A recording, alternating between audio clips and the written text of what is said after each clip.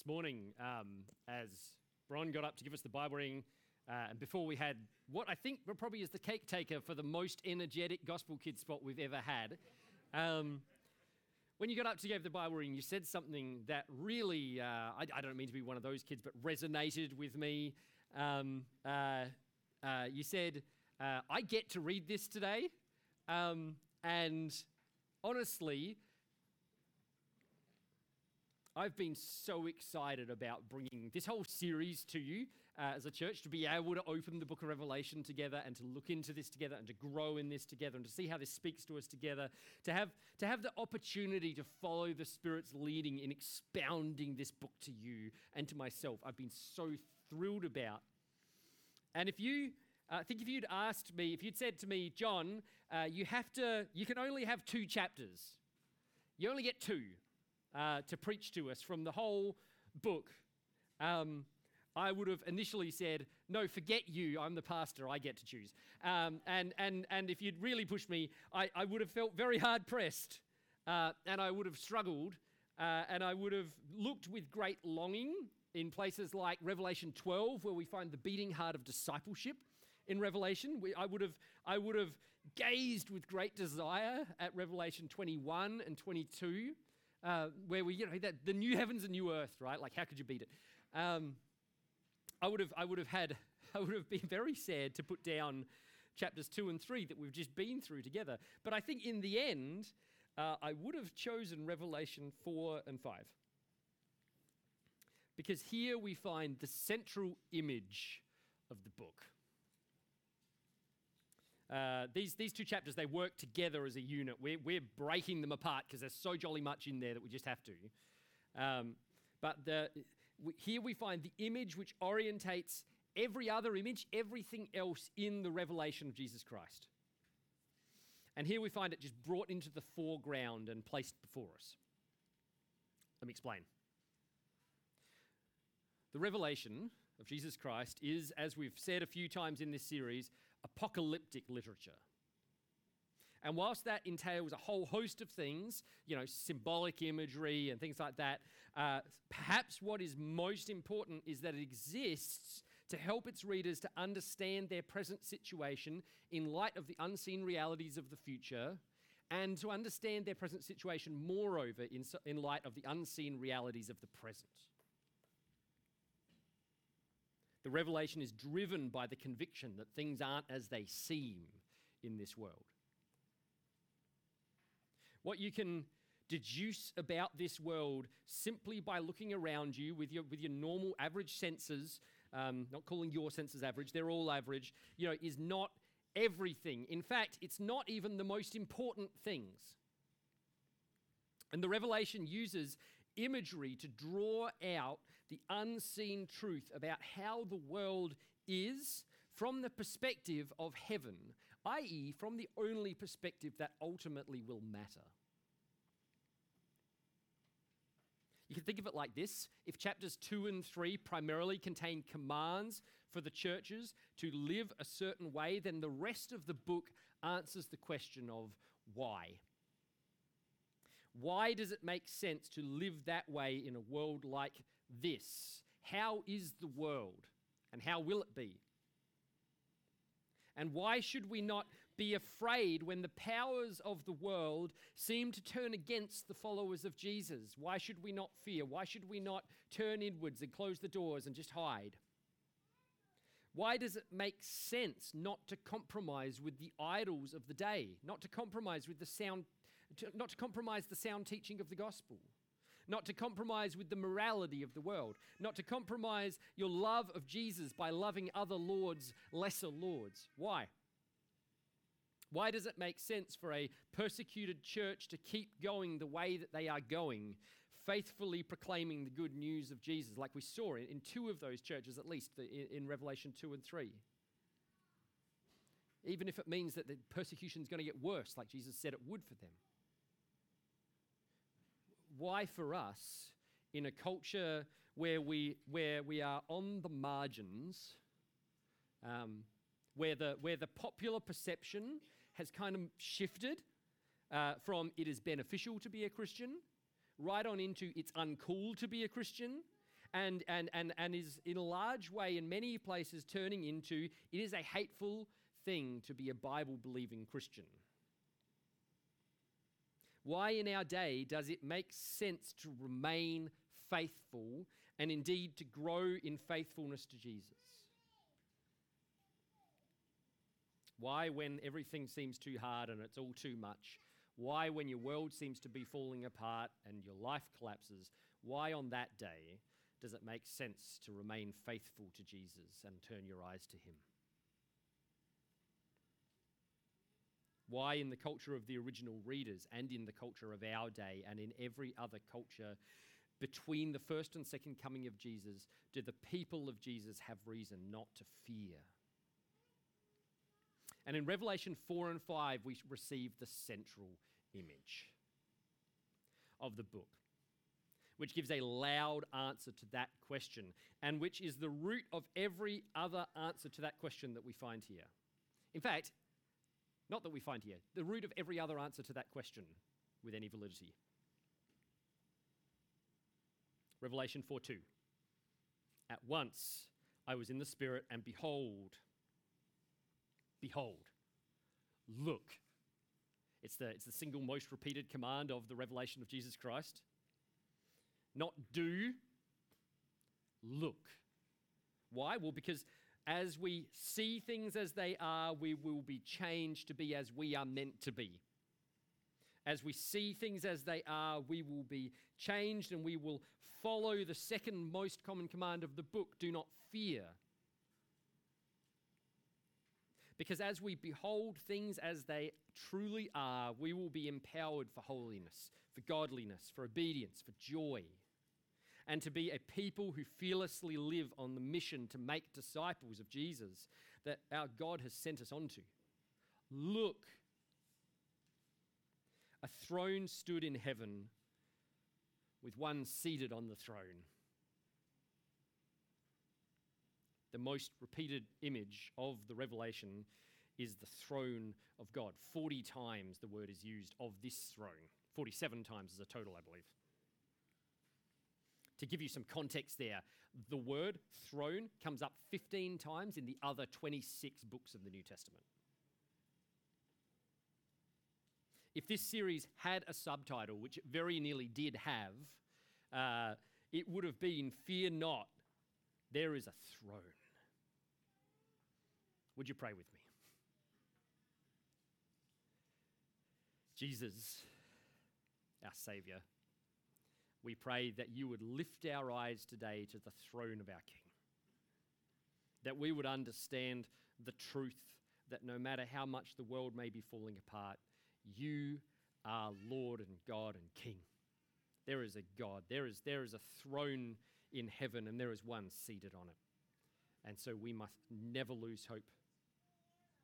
We need never fear. We need never be overwhelmed, even though we find this world so overwhelming. Because you reign. Lift our eyes today, Lord, in Jesus' name. Amen. So, believe it or not, that was the introduction. At the beginning of chapter 4, there's something we need to deal with before we get to the throne image. There's this major shift that happens as we begin chapter 4. You probably already sensed it. We step out of the messages, the royal edicts, the divine oracles of chapters 2 and 3 that John received, and he gets a vision, and he introduces the vision with these words. He says, "After this, I looked, and behold, a door standing open in heaven." Behold, by the way, there it is again. A door standing open in heaven. And the first voice which I had heard speaking to me like a trumpet said, "Come up here, and I will show you what must take place after this." Now, there is just so much in this verse, and it would be wrong for us to focus on just 2 words of the verse, which we really do need to deal with. But before we get to them, let me just point out a couple of things here. John sees a door open in heaven, to the disobedient church in Laodicea that Eric very helpfully led us in seeing last week. Jesus said, "I stand at the door and I knock." To the faithful church in Philadelphia, he said, "I have set before you an open door which no one is able to close." Now John sees a door open in heaven, and he hears the voice of Jesus saying, "Come up here. Come on. And I will show you what must take place." Another door with another invitation is shown to us. It's offered to John. And through him, it's an invitation that's offered to the 7 churches as they read this book. And it's offered to every Christian, every person who reads this book, to step through this door and see what's happening. An invitation to enter the heavenly throne room and to see the world from the perspective of heaven. And he's got 2 more words there. He says, "After this. Come up here and I will show you what must take place after this." And I desperately don't want to derail us on these 2 words today, but they do need to be dealt with. As is often the case, there is not just one way that faithful Christians read those words in this book. Bible-believing Christians, Christians who devote their lives to the reading and the interpretation of Scripture have more than one way of reading those. And I just want to give and remind us of a few principles that are going to be key, that are going to be important, and truths that should inform how we read this. First, we need to read those words in their historical context. This isn't new, right? We touched on this several times throughout. This is kind of one of the keys to the whole Revelation. Someone, not from this church, once said to me that Revelation 1-3 speak to the church and the majority of the rest of the book doesn't. It's not for the church. And that actually, there's more than one way to interpret these words, but that actually can't work. Because we need to remember what we saw, right? In week 1 of this book, and that we've reiterated a few times, this is a letter. It's an apocalyptic, prophetic letter, but it's a letter written to 7 real churches in a real historical context. Not just the first 3 chapters of the book, the whole thing. Signed off as a letter at the end in exactly the same way that every other New Testament letter is. The whole thing is addressed to specific churches in a specific context. So no matter how you interpret these words, the remainder of the book must have had meaning for the original readers. Does that make sense? And it can't mean for us what it didn't mean for them. Second, we need to read this in its biblical context. And to do that, first we need to return to a couple of the verses that we saw earlier in this book. Chapter 1, verse 1, right? Introduces the whole revelation in this way. It says, "The revelation of Jesus Christ, which God gave him to show to his servants the things that must soon take place. He made it known by sending his angel to his servant John." And there, in that verse, there's a clear allusion back to Daniel chapter 2 and the introduction to Daniel's interpretation of the prophecy to Nebuchadnezzar. And in Daniel 2, Daniel introduces the explanation of the vision with this same language that John is introducing this vision with. And I'm going to let someone else explain this to us because he did a better job than I can. Greg Beale is a great commentator, faithful commentator of the Bible and an expert in the Revelation. He says, what Daniel explicitly states will come to pass in the latter days, John rewords. These events will take place quickly or soon. These words do not connote the speedy manner in which the prophecy is to be fulfilled, nor the mere possibility that it could be fulfilled at any time, but the definite, imminent time of fulfillment, which likely has already begun in the present. What Daniel expected to occur in the last days, John is announcing as beginning to occur now. Now, the word beginning is really important in that sentence, I'll point out. Beginning to occur now. The change implies that the final tribulation, defeat of evil, establishment of the kingdom, which Daniel expected to occur in the latter days, John expects to begin in his own generation. And indeed, it has already started to happen, for John, that is. So Daniel sees a far-off future of the last days, the latter days. John sees the things that will soon take place and have even begun to take place. Now, this might call for a little shift in some of our thinking. Many of us might hear that, and there's an extent to which I hear that, and I go, well, that's kind of weird. I'm not in the last days. Because my interpretation of what the last days means is informed by two things. One is the Bible, the other is Hollywood. One of those is accurate. I will leave it to you to deduce. Let the reader understand. But all of the apostolic authors of the New Testament, they all write, in fact, they all specifically refer to the times that they live in as the last days. To pick one out of the hat, right? Actually, no, let's just, John, the author of the Revelation, we believe, and in his letters, his other letters, he does this. Paul does this. Peter does this. James and Luke do this repeatedly. And to pick one example that isn't from any of those authors, probably, we're not really sure, listen to this. Long ago, many times and in many ways, God spoke to our fathers by the prophets. But in these last days, he has spoken to us by his Son. Hebrews 1 verse 1. So, the Revelation is written with the understanding that these are the last days. And then when we get to Revelation 1:19, Jesus said to John, "Write therefore the things that you have seen, those that are and those that are to take place after this." And that explains how we read this whole book, by the way.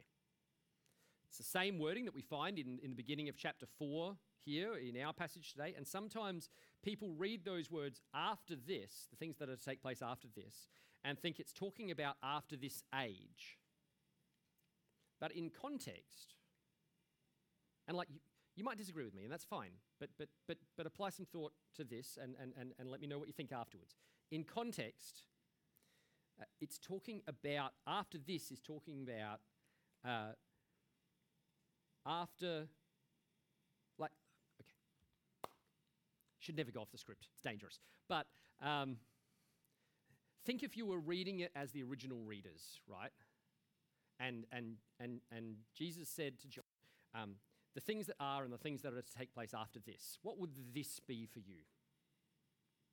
Would you interpret the this as then, or would it be the things that are going to happen after this, that are going to happen after now?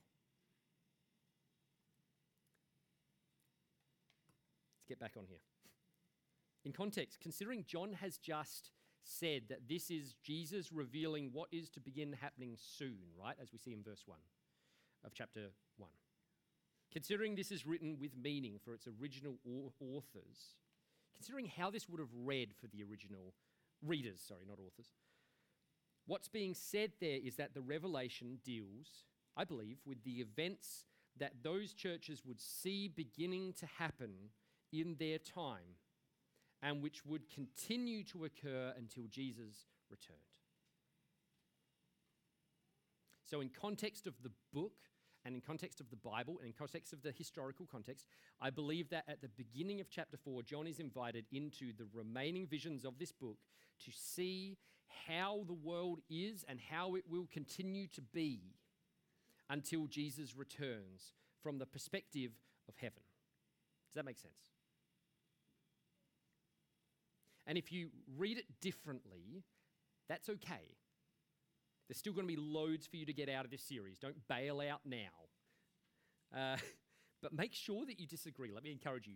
Make sure that you disagree on the basis of what the Bible says and not because someone told you once. Not because you read it in a book with a lovely cover. So, I said I wouldn't derail us, and then I derailed us, but let's get back on the rails. The throne. John sees a throne, and there is one seated on the throne. And what we need to grasp is that John is seeing here the fundamental truth which underpins all of reality.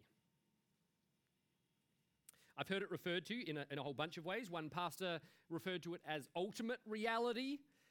Maybe I should have just stolen what he said because his was a good way of putting it, but I like to think of it as the truest truth.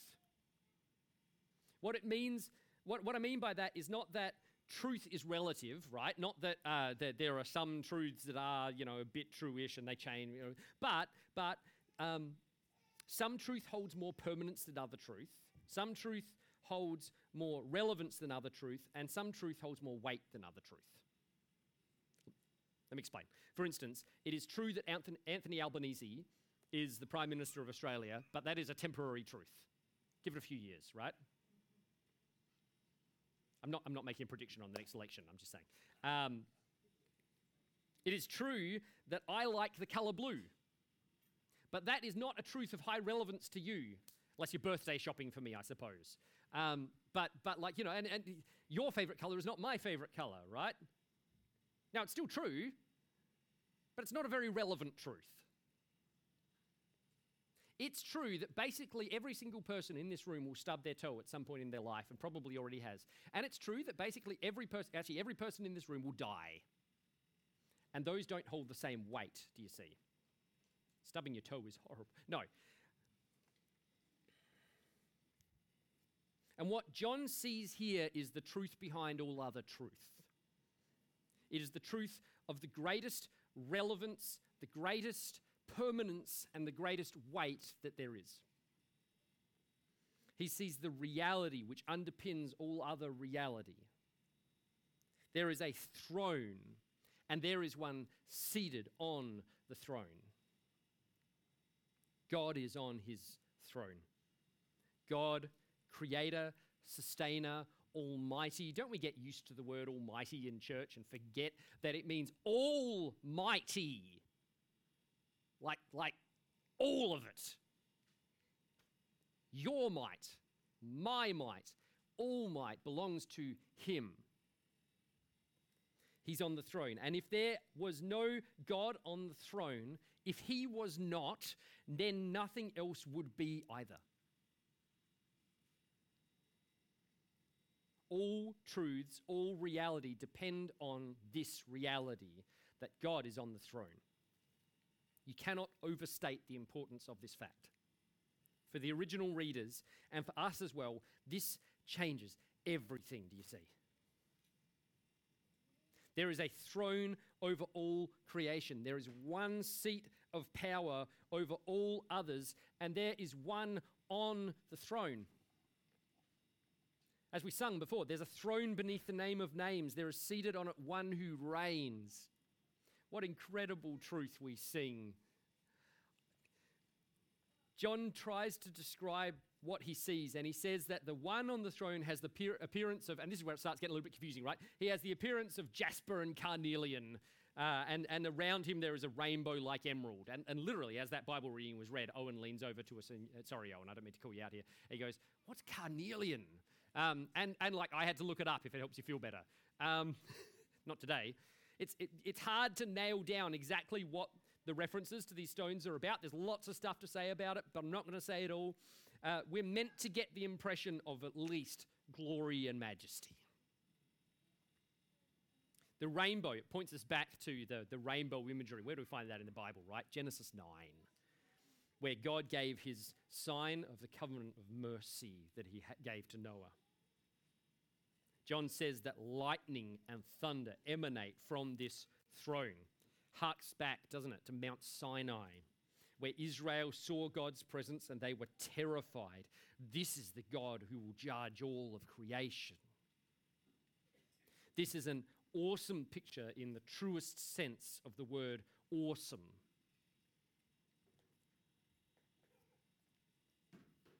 When John talks about the seven spirits of God that are before the throne, what he means is the full presence. It's a number of completion. We've run into this already, actually, in chapter 1.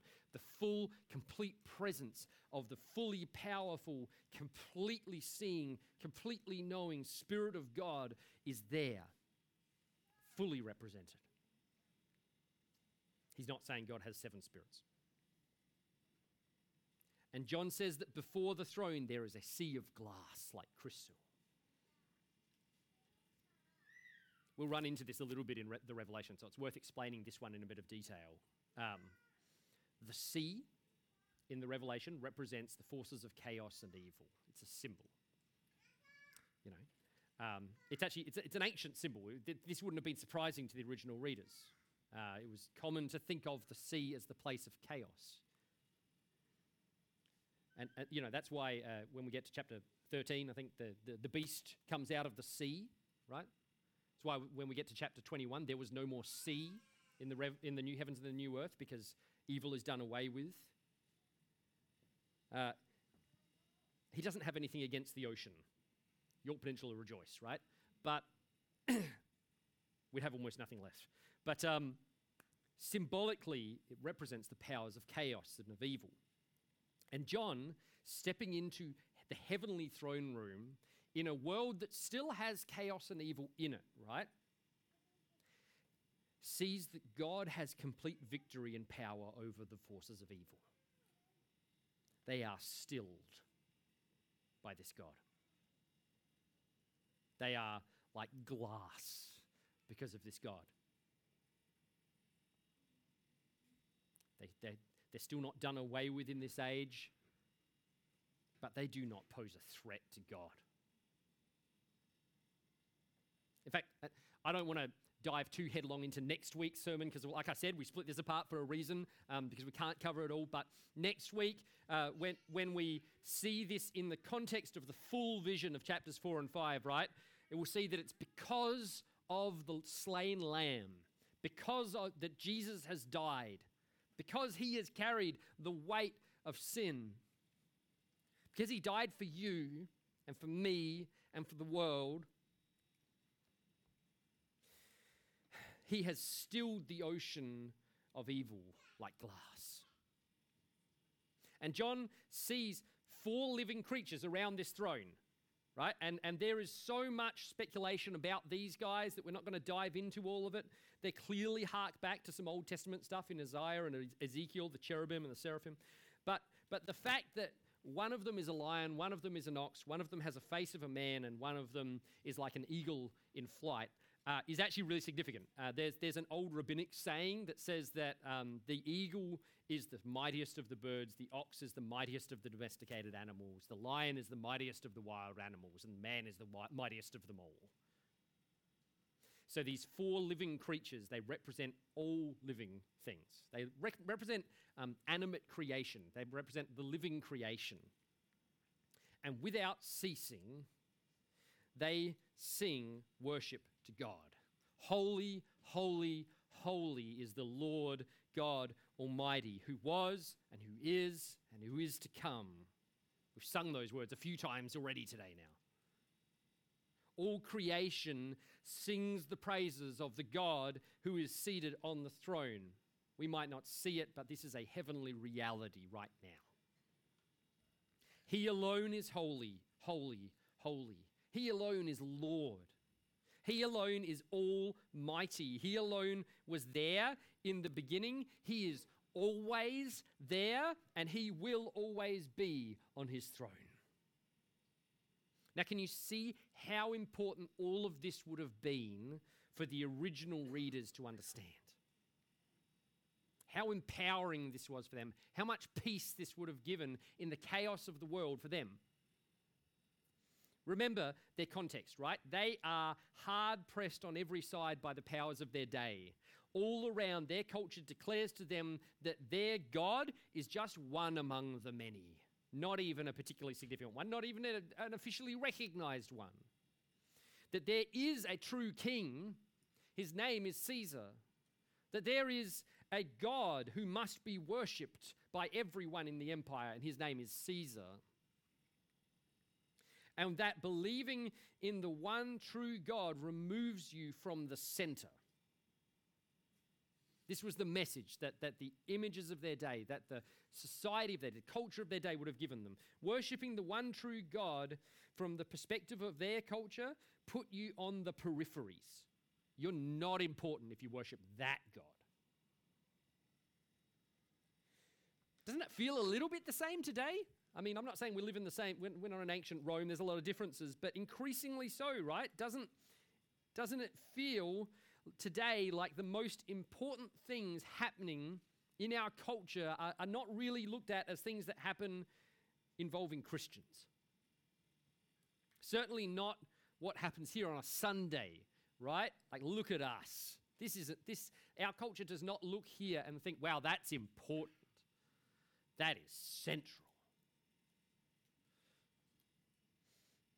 Doesn't it feel like the power and the center of our culture is far from where we are? In fact, the power and the center of our culture, as our culture sees it, are far from where we are. Doesn't it feel like there is no sense of security and certainty for the future today? Doesn't it often feel like there's no cause for confidence for the people of God? Don't we hear again and again and again about the church reducing in size? You know, the nuns growing in our society. I'm not talking about Catholic nuns. I'm talking about in the census form, none, no religion.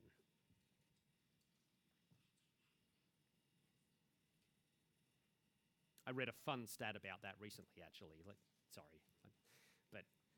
That revealed to me why that is just so wildly inaccurate. Because I looked up the demographic data for Middleton, and it had like 150 people attending the Uniting Church and like 150 at the Anglican Church. And I was like, now I see who the people are who are marking themselves now as no religion. I don't need to explain that, right?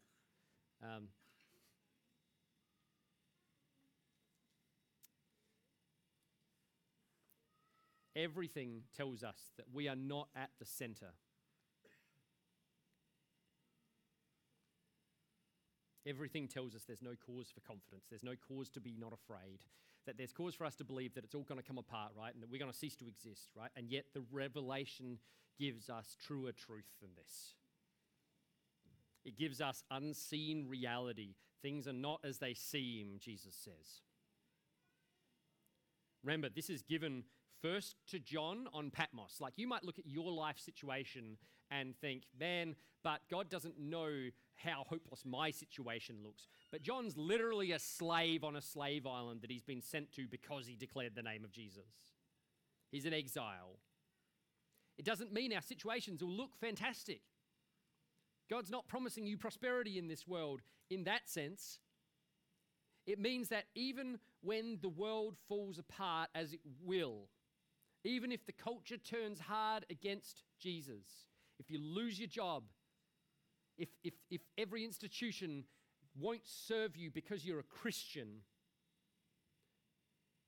if it turns hard against the followers of Jesus, even if it feels like evangelism isn't welcome, isn't okay, or is even outlawed, and people don't want to hear about Jesus, the truth of the reign of God should give us great confidence even then. He has overcome all evil. He has defeated all enemies. His will is done, and he works all things for the good of those who love him. There is a God, there is a throne, and there is one seated on the throne. All creation is bent in worship ultimately towards that throne.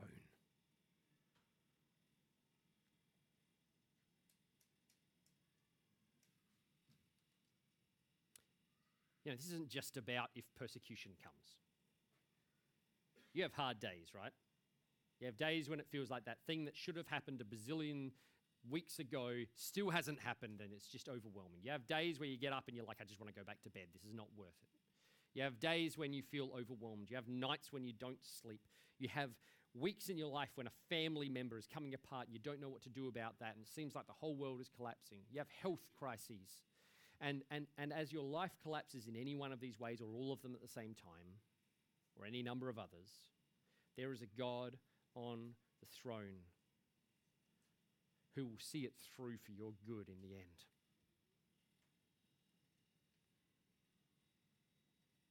And around the throne, we skipped an image there, did you notice?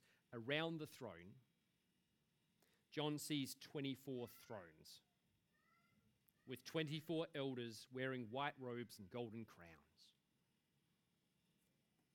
These guys represent, I'm convinced they represent the heavenly presence of the people of God from every age.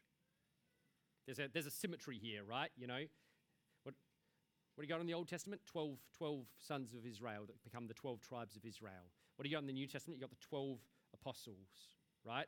And here we get 24 elders representing the one unified church of God. They are the redeemed. And they are the closest thing in the picture to the presence of God. They sit just around it, just around him. The closest thing to the center of all of reality is the heavenly representation of the people of God. Catch that? That's you, if you're a believer in Jesus. Did you know this? That if you're a believer, nothing can remove you from the center. Now, you're not the very center. Don't get me wrong here. God is the center. And right around God is his people.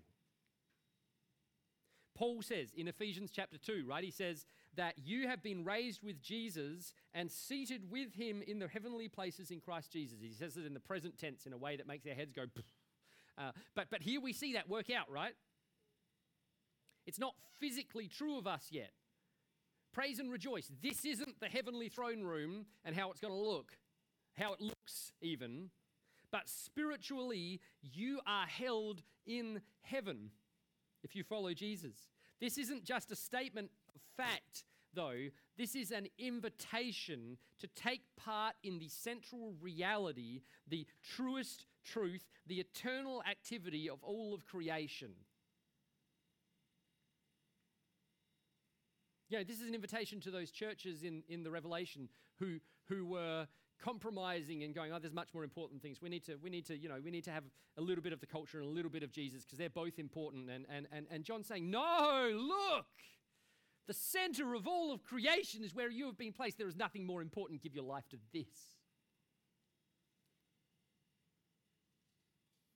John says that whenever the living creatures worship the God who is on the throne. Now, when did we read that the living creatures worship the God who is on the throne? Well, we just read it, right?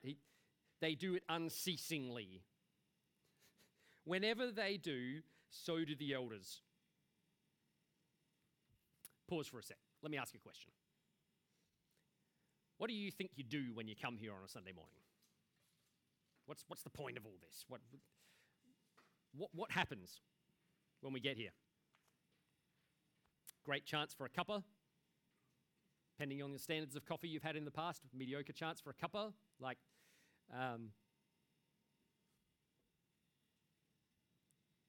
Lovely chance to see a few friends, sing a few lovely little jigs, ditties.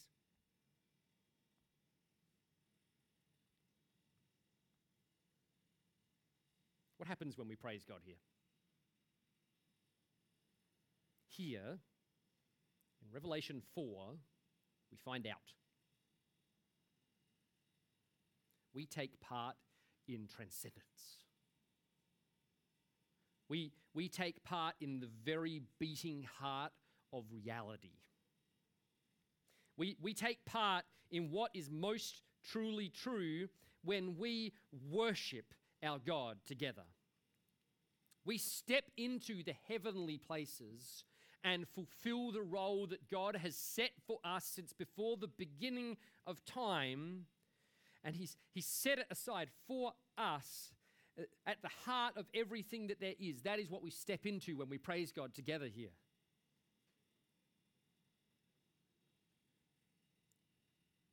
Do you see how big this is, what we do here? This is gathering around the center and singing the praises of the one who sits on the throne in the center.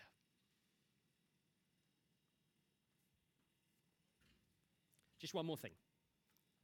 As we do it, as we do that, as we worship, both here on a Sunday and as we worship with our lives throughout the week, we necessarily take part in rebellion. The elders, they sing this song.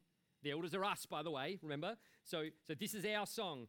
Worthy are you, our Lord and our God, to receive glory and honor and power, for you created all things, and by your will they existed and they were created. This is our song. We worship the creator of all things, the one to whom belongs all glory and honor and power. And one commentator, he points out this really interesting fact there. He says, the first words of the hymn are taken from the political language of the day. You are worthy greeted the entrance of the emperor in his triumphal procession. And our Lord and God was introduced into the cult of emperor worship by Domitian himself.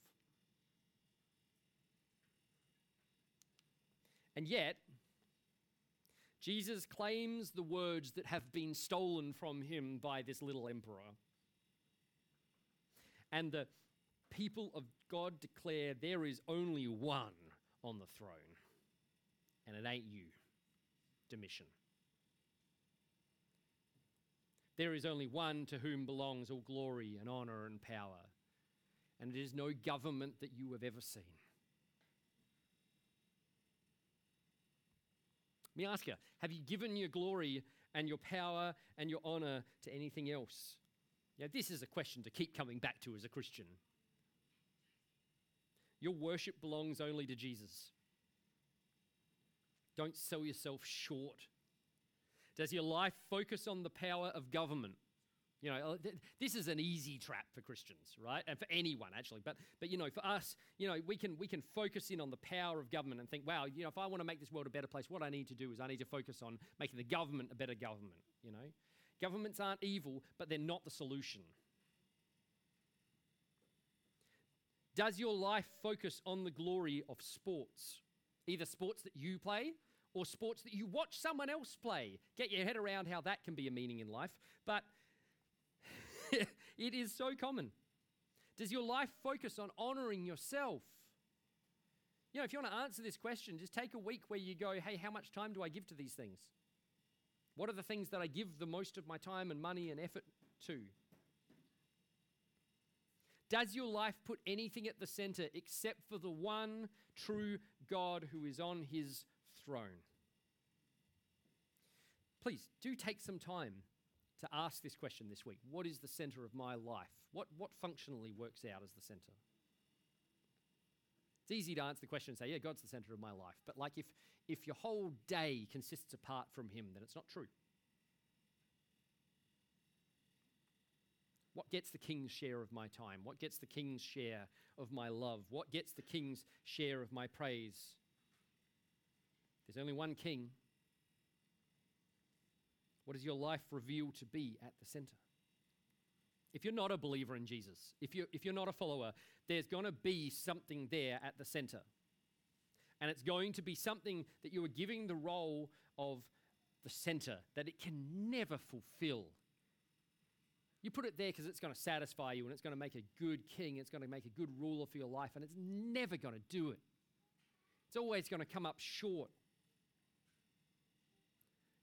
Your money, a boy, a girl, a man, a woman, you know, your spouse, like your work, your house, any other created thing, your sports, your like whatever, it cannot fill the gap at the center of you.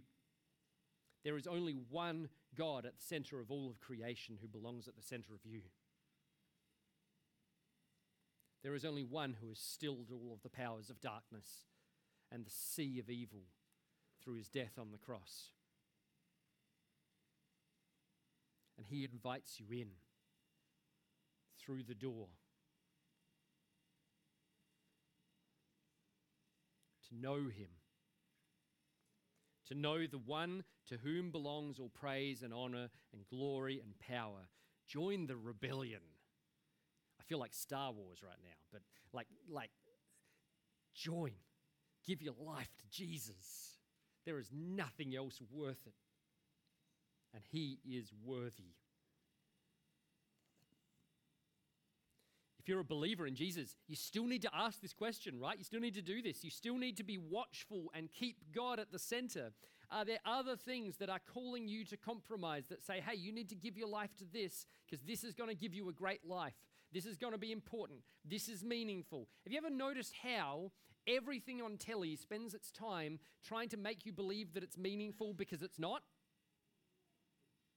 Like, I mean, like my favorite example is renovation shows. You ever watched a renovation show and like there's a dude and he's painting a wall and it's like dun dun dun dun dun dun dun dun dun dun dun dun dun and he's painting a wall. There could be nothing less meaningful. Aside from, I suppose, a shot of a guy not painting a wall. But like footy, notice how much music happens in footy to make you feel like footy's important. It is a bunch of guys kicking a ball. We could do that now. It's not going to change the world. Are there things that you are putting in the center? Are there things that are calling you to compromise? To put them there, rebel against the world by worshipping the one true God. Turn to him and tell him, Lord, I've put other things there at the center, but today I recognize that what is most truly true, I recognize the truth. You are the center of reality. And I want my life to worship you. So by the blood of Jesus, forgive me and bring me back in.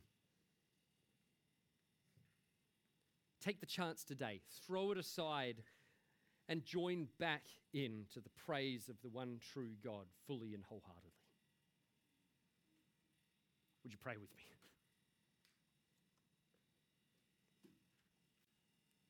Our Lord, our God,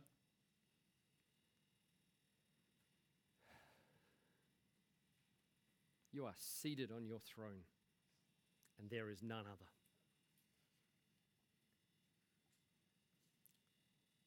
Lord Jesus, you have stilled the powers of evil and darkness. You have conquered them in mighty triumph.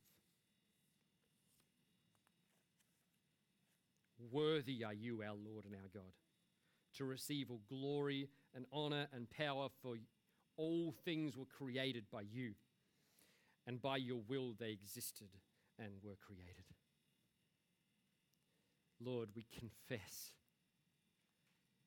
we lose sight of it. We lose track of the fact that there is one at the center. Lord, if there's anyone here who has never known the King of the universe, I pray that they would be able to cast themselves on Jesus today and say, Lord, I need you and I accept your forgiveness. I'm sorry for my sin. I repent. Turn me to you and give me your life. Be at the center for me. Lord, I pray it for all of us, that we would be a people who know what it is to turn away from the idols of this world, turn away from the compromises of our lives, and see that there is only one God at the center, and he is worthy where nothing else is. Lord, join us in the song of all of creation, the praise of our King, who is holy, holy, holy. Amen.